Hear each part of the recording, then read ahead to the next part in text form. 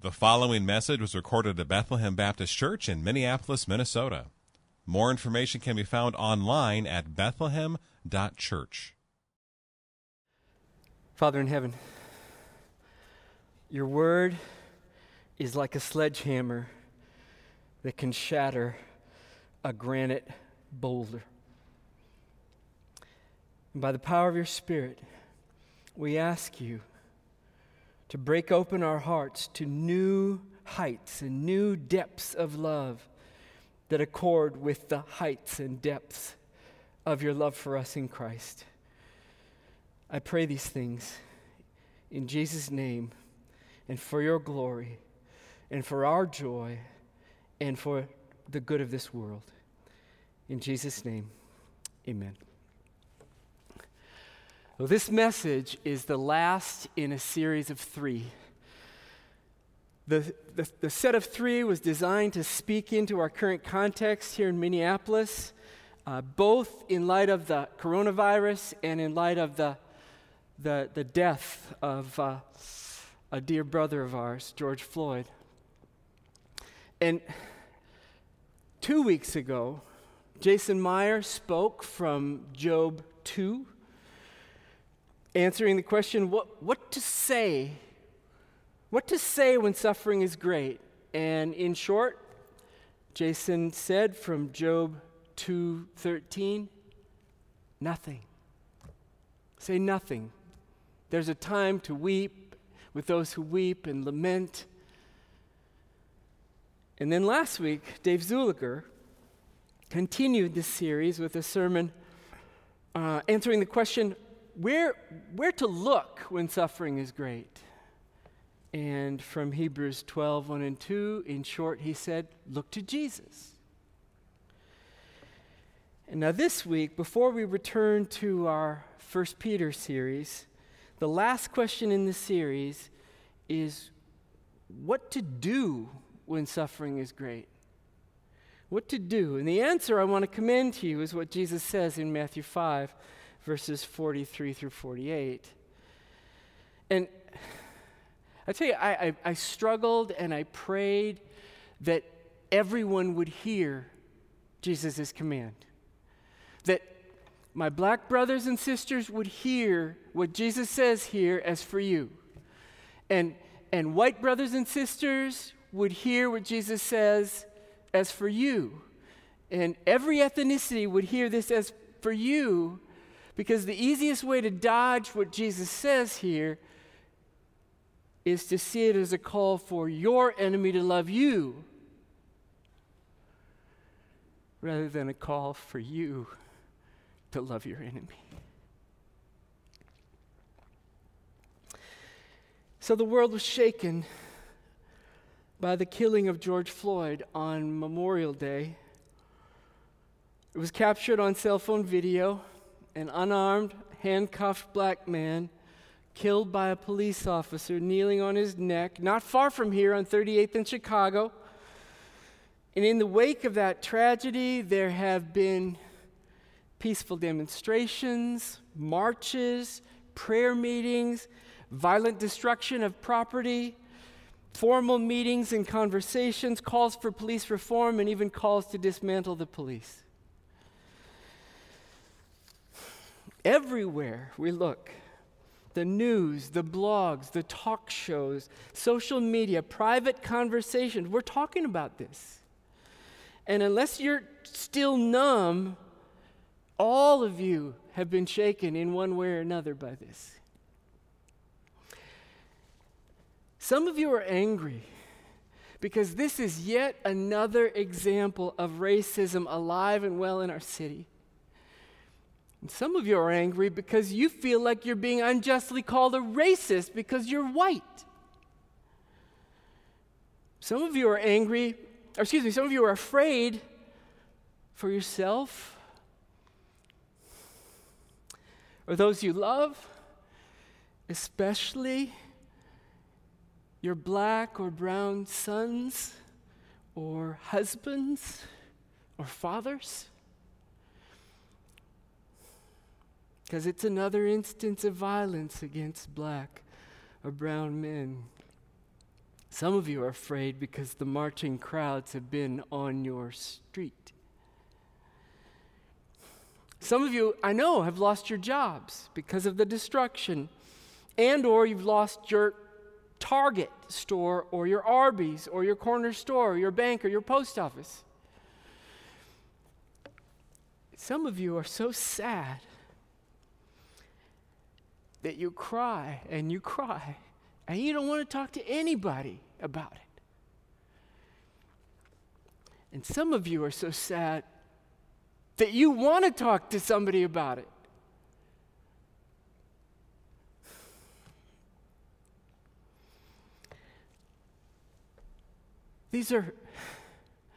There's a heavy, weary sadness that comes from the all too familiar aspects of living in a racialized society where race seems to matter greatly for life experiences and opportunities and relationships.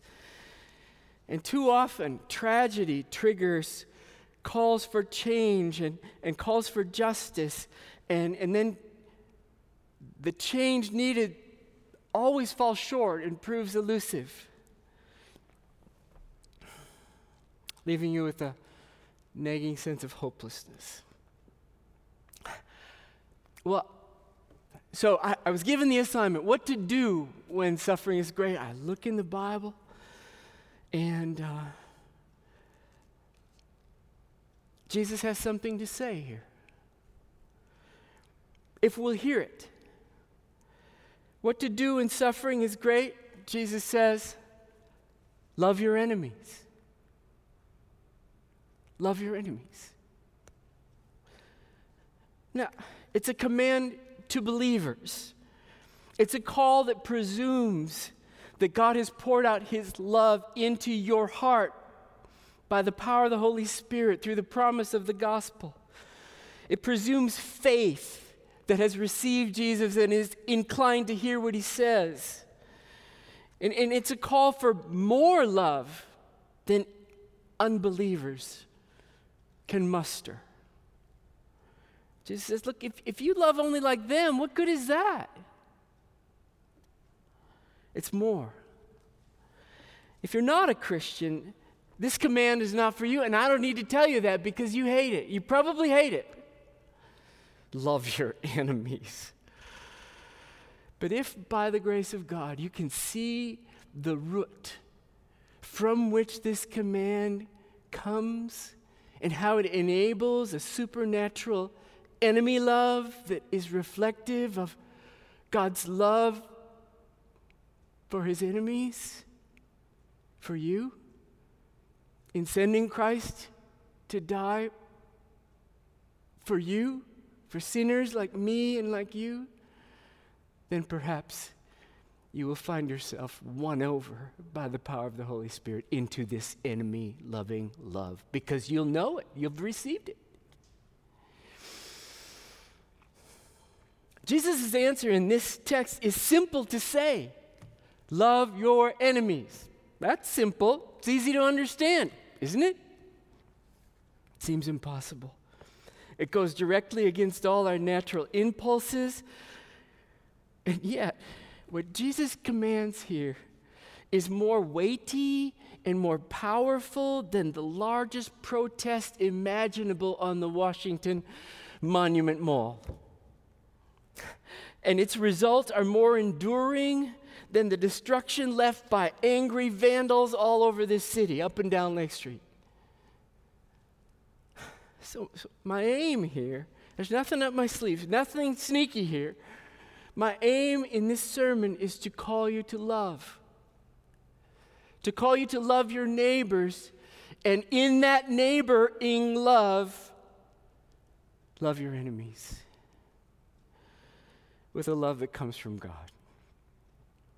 Well, first let's get a sense of the context. Our text is part of the Sermon on the Mount, Matthew 5, 6, and 7. Jesus is speaking to his disciples in the midst of a large crowd, and his flow of thought in the section that we're in begins in Matthew 5:20, where he says, "For I tell you, unless your righteousness exceeds that of the scribes and Pharisees, you will never enter the kingdom of heaven. So here Jesus is not making the ethical commands of the Old Testament any lesser. He's making them greater. He's correcting the way the religious leaders of the day had weakened the commandments of God. And Jesus presses the point with a series of statements that contrast the religious teachers' weakening of the commandments with his own raising of the commandments. Here's the formula. He says, "You've heard that it was said," to refer to what the religious teachers were teaching. And then he raises the bar with the phrase, "But I tell you." For example, regarding anger, Matthew 5:21 and 22. "You've heard that it was said to those of old, 'You shall not murder, and whoever murders will be liable to judgment.' But I say to you that everyone who is angry with his brother will be liable to judgment." And likewise, regarding lust, in Matthew 5:27. "You've heard that it was said, 'You shall not commit adultery.' But I say to you that everyone who looks at a woman with lustful intent has already committed adultery with her in his heart." And he continues like that, raising the call to righteousness in regard to divorce and oaths and retaliation. And then we come to our text where he applies it to the commandment, "Love your neighbor." And although the Old Testament never taught hate your enemy, it was inserted in the command by the teaching of the religious leaders of the day. Why did they do that? Well, perhaps it was because they confused it with God's specific instructions in moving into the promised land, or perhaps they added it just because it was too hard and it was disagreeable to the sinful disposition of the human heart. For whatever reason, they added "hate your enemy," and Jesus corrects this. Matthew 5:43. "You have heard that it was said, 'You shall love your neighbor and hate your enemy.' But I say to you, love your enemy. Love your enemies and pray for those who persecute you." Love your enemies. Let's dig into it with 3 questions. Who, why, and how? 3 questions. Who, why, and how? Who are your enemies? Number 1. An enemy is someone who opposes you or is against you or is hostile toward you, and perhaps you to them. Before you think that you have no enemies, just look with me at these 3 snapshots of enemies that Jesus is calling us to love here in this text. First, an enemy is someone who persecutes you. It's in verse 44. The word persecute means someone who harasses you, someone who oppresses you. It could be individualized or systemic harassment or oppression. The Bible uses the word in these kinds of contexts. It's used for being ridiculed. It's used for being slandered. It's what happens when you're dragged before kings because you're arrested for being a Christian. It happens when you're run out of town. And it's the word used even when people kill you.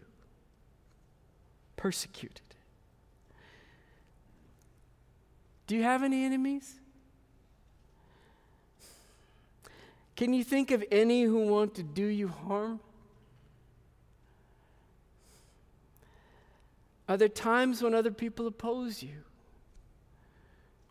or ridicule you, or malign you, or slander you, or harass you, or oppress you in one way or another? You do. Somewhere along the continuum of extreme to mild, you do have enemies. But Jesus expands the category even further in verse 46. He says, "For if you love those who love you, what reward have you? Do not even tax collectors do the same?" So the second picture here is an enemy is someone who doesn't love you. Well, that's a lot of people.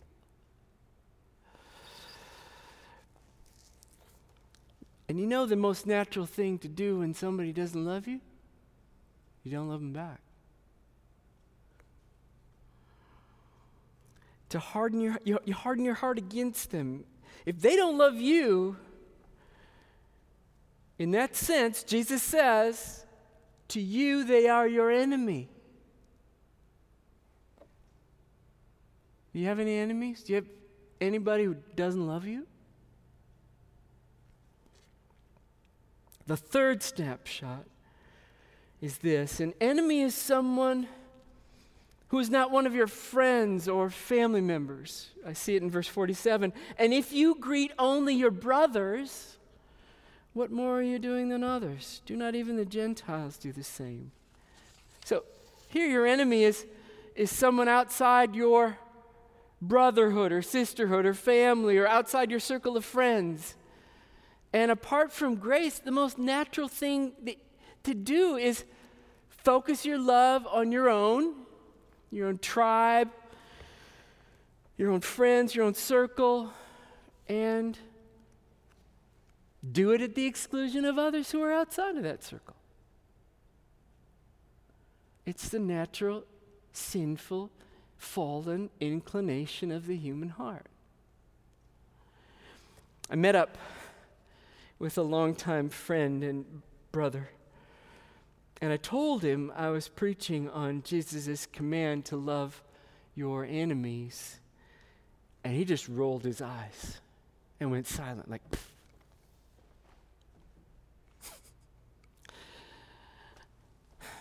He didn't want to hear what Jesus has to say here. He didn't want to go there. It's too hard. And yet, it's what Jesus is calling us to as his people. This seemingly impossible, supernatural, enemy-loving love. So search your heart. Do you love those who oppress you, or ignore you, or slander you, or hate you because of the color of your skin, because you're black, or because you're brown, or because you're white? Do you love only those who march in peaceful protest, or do you love only those who don't? Do you love those who riot and break windows and burn buildings? Or only those who don't? Do you love the person who always seems to disagree with you and challenge you? Do you love only the people with whom you see eye to eye? Do you love the person who does not share your deepest convictions? Or only those who do? Do you love only people with Black Lives Matter t-shirts? Or do you not love people with Black Lives Matter t-shirts?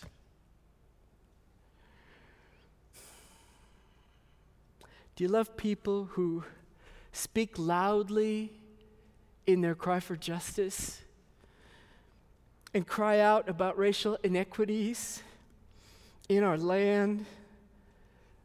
Or do you love only those who don't?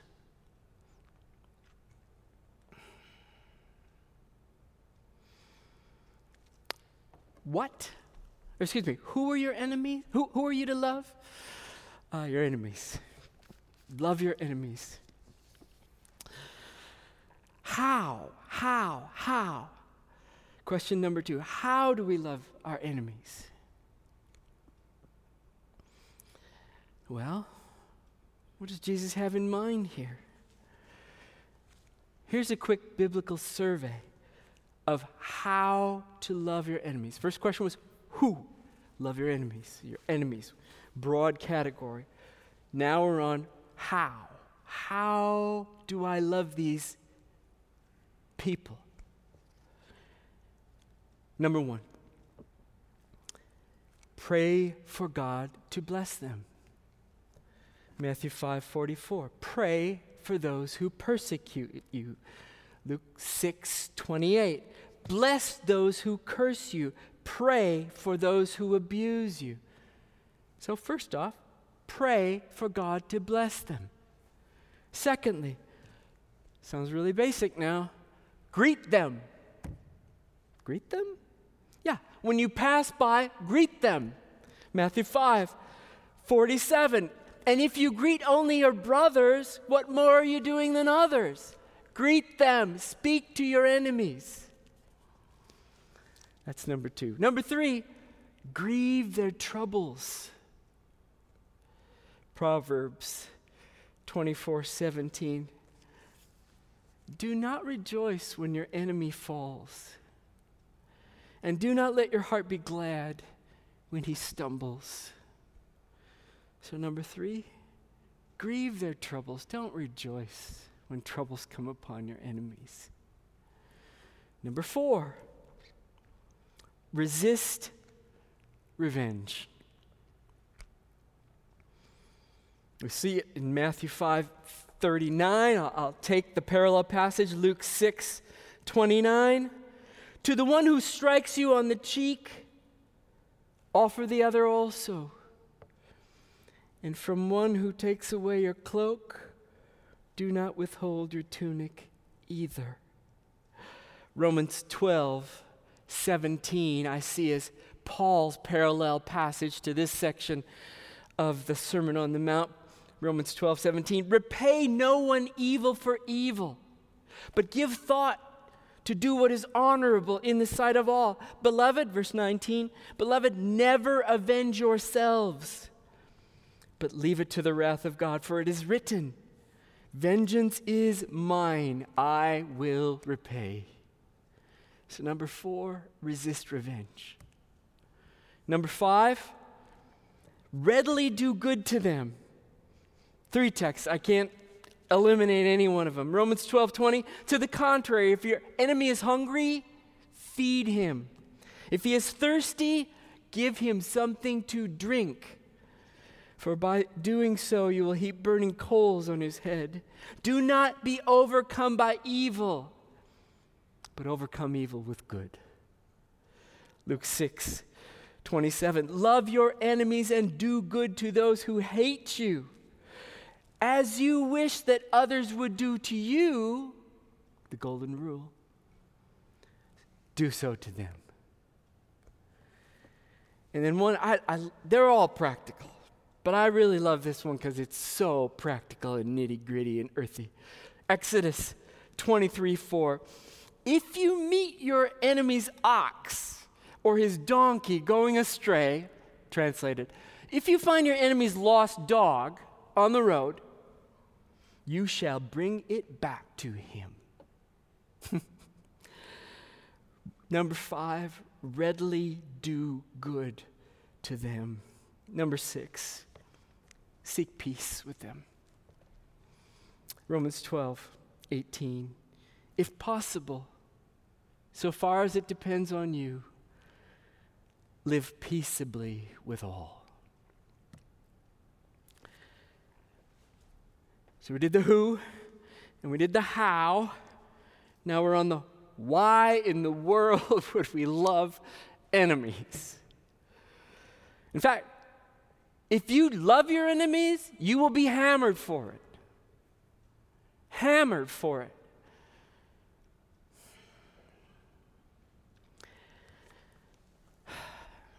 Verse 45. Why? So that you may be sons of your Father who is in heaven. For he makes his sun rise on the evil and on the good, and sends rain on the just and on the unjust. This little verse is packed with gospel dynamite, spiritual power, divine love.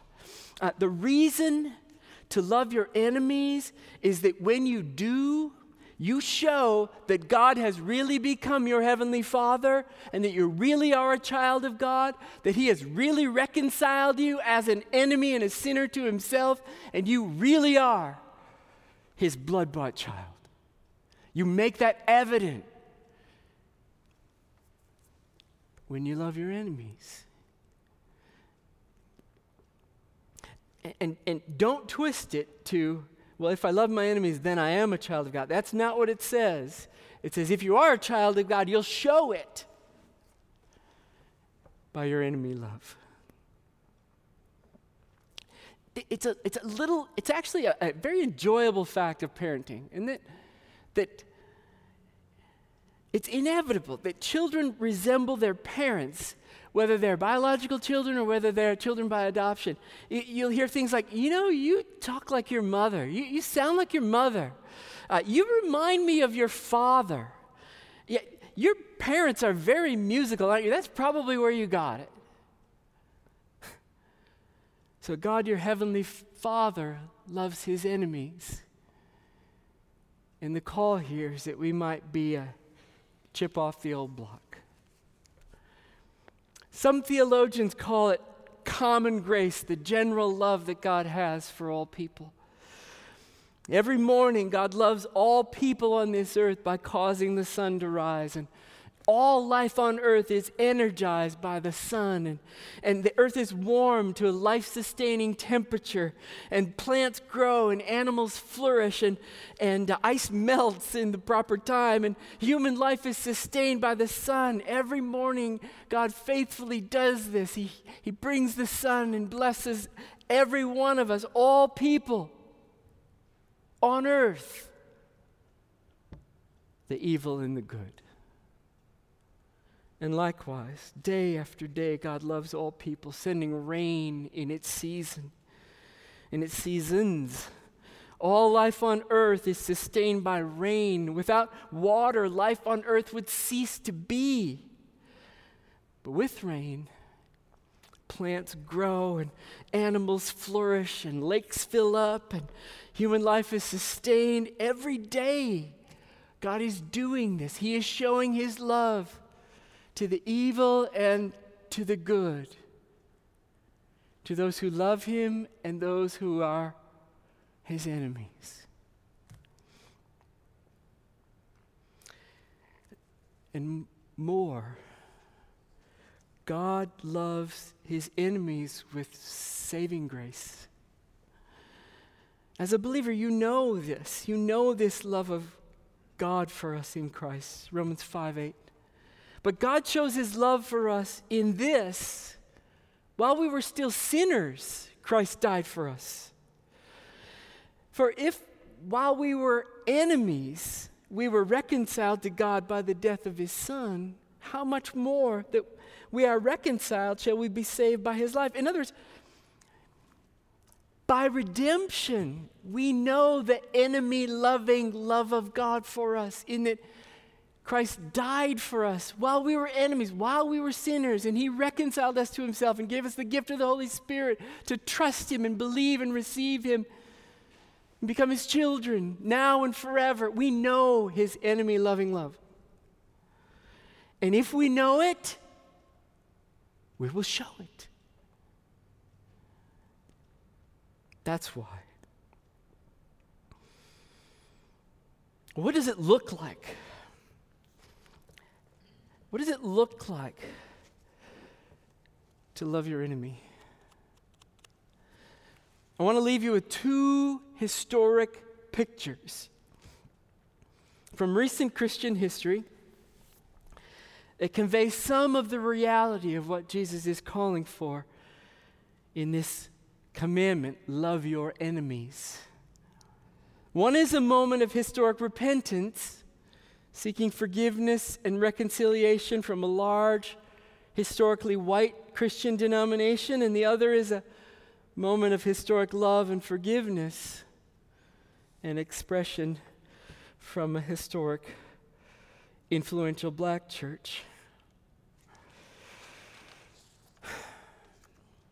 At the Southern Baptist Convention's 150th anniversary, the largest Protestant denomination in America overwhelmingly approved a statement entitled, "Resolution on Racial Reconciliation." Now, quoting from the statement, it reads in part, "Be it resolved that we unwaveringly denounce racism in all its forms as deplorable sin. Be it further resolved that we lament and repudiate historic acts of evil such as slavery, from which we continue to reap a bitter harvest. And we recognize that racism, which yet plagues our culture today, is inextricably tied to the past. And be it further resolved that we apologize to all African Americans for condoning and or perpetuating individual and systematic racism in our lifetime.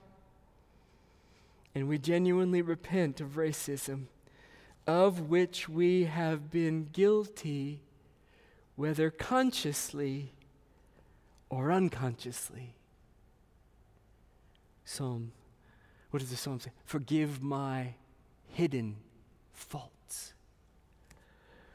Be it further resolved that we ask forgiveness from our African American brothers and sisters, acknowledging that our own healing is at stake. And be it further resolved that we hereby commit ourselves to eradicate racism in all its forms from Southern Baptist life and ministry. I believe that's one step. A declaration of a direction for a large denomination to go.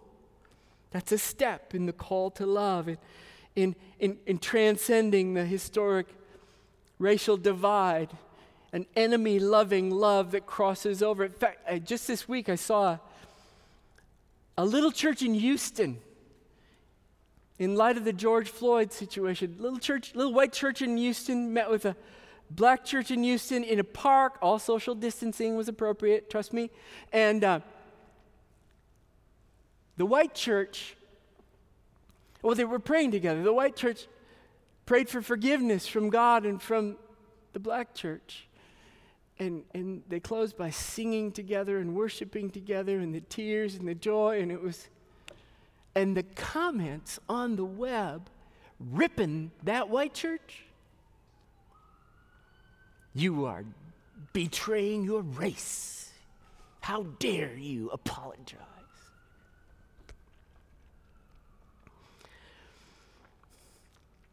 This is a call for Christians to show the reality that they really are children of God.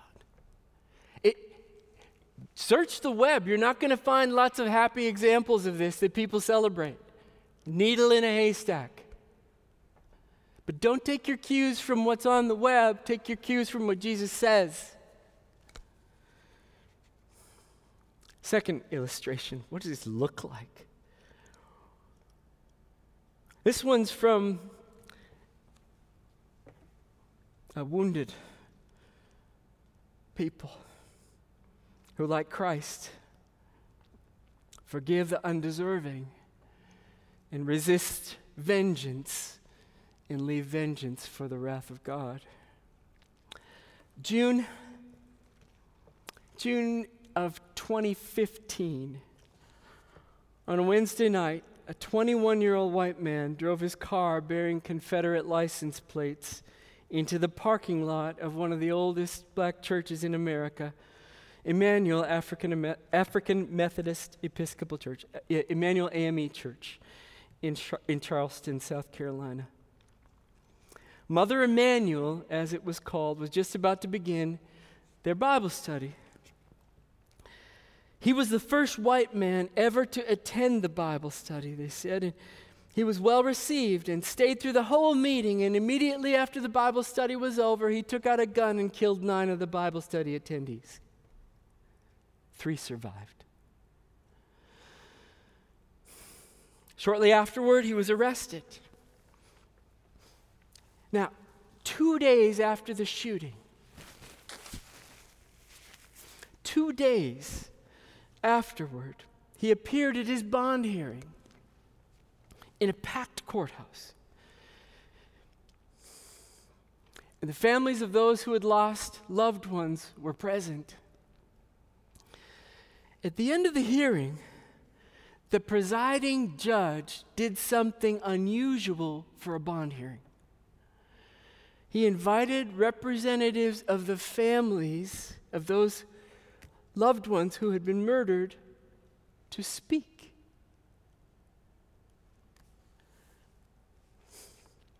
Ethel Lance, whose mother had been killed 2 days before, stood up and spoke. Quote, "I just want everybody to know, to you, I forgive you. You took something very precious from me. I will never talk to her again. I will never be able to hold her again. But I forgive you. God have mercy on your soul." Pastor Anthony Thompson, whose wife had been killed, also spoke. He said, "I forgive you, and my family forgives you. But we would like you to take this opportunity to repent. Repent, confess, give your life to the one who matters the most, Jesus Christ, so that he can change it and change your attitude. And no matter what happens to you, then you'll be okay. Do that, and you'll be better off than you are right now." And you know, the people of this church, these loved ones, the people who've lost loved ones, they got hammered, criticized. Anthony Thompson wrote a book in which he explains, "I chose to forgive, knowing exactly the appalling significance of the incident, the heartache, the sadness, and the deep nagging loneliness of having my best friend and life companion so violently snatched away. I was not oversimplifying my difficult decision to forgive, to pardon the shooter, but I chose to pardon him of this horrific sin as my Heavenly Father had shown his mercy to me, a sinner." And he goes on. He said, "Surely a Christian must live his entire life looking through the lens of biblical forgiveness, experiencing the inescapable, cruel realities of being human, and beginning the many emotional restorative journeys that must follow." One reporter wrote of the scene in the courtroom, "Even atheists had to see divinity in these families built by love. God was there in that courtroom, if he's anywhere." Brian Ivey, who was so moved by this story that he directed a documentary film entitled Emmanuel. It's available online. He was asked by a Washington Post interviewer, what was different about this story? And he answered, "It was that they loved him. It was this moment when survivor Felicia Sanders said something to him that really changed me. She said, quote, 'We enjoyed you.'" And then Brian Ivey continues, "When I go out and talk about the film, I'm not just talking about them forgiving him because they wanted to be emotionally free from him. I'm talking about a kind of love you rarely see. Their love for the shooter was a love that said, I will bear the full weight of the wrong, which is the highest kind of love, a love for your enemy, end quote. What does it mean to love your enemies? I'll tell you what it doesn't mean. It does not mean that you don't care about sin. We must care about sin. We must care about injustice. We must care about evil. It doesn't mean that we do not cry out for justice.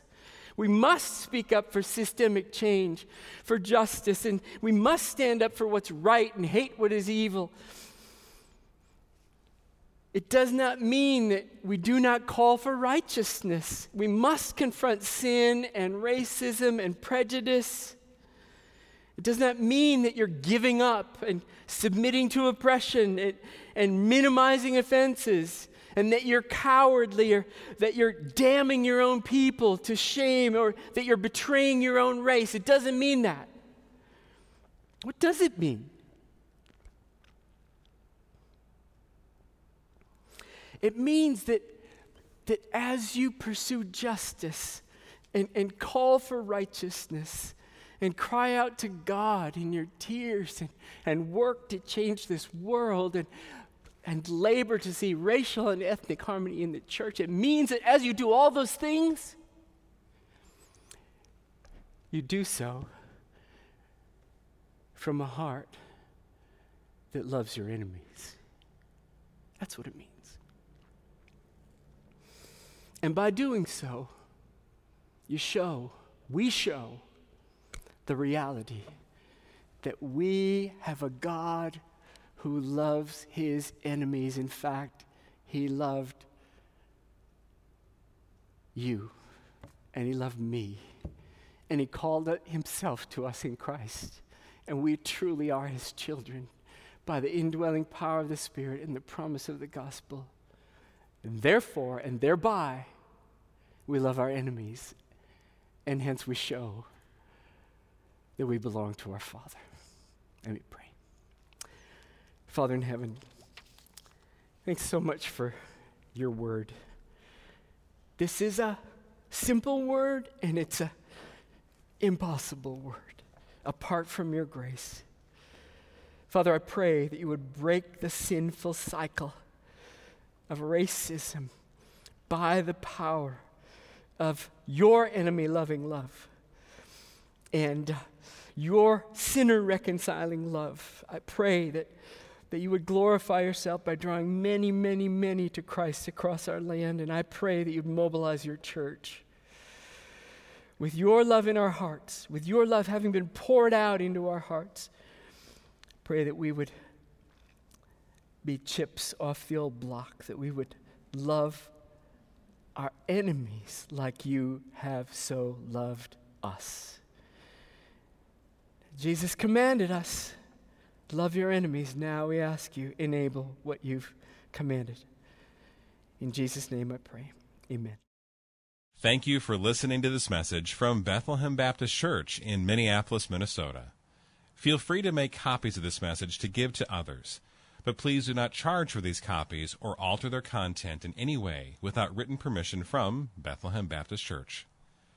For more information, we invite you to visit us online at bethlehem.church or write us at 720 13th Avenue South, Minneapolis, Minnesota, 55415.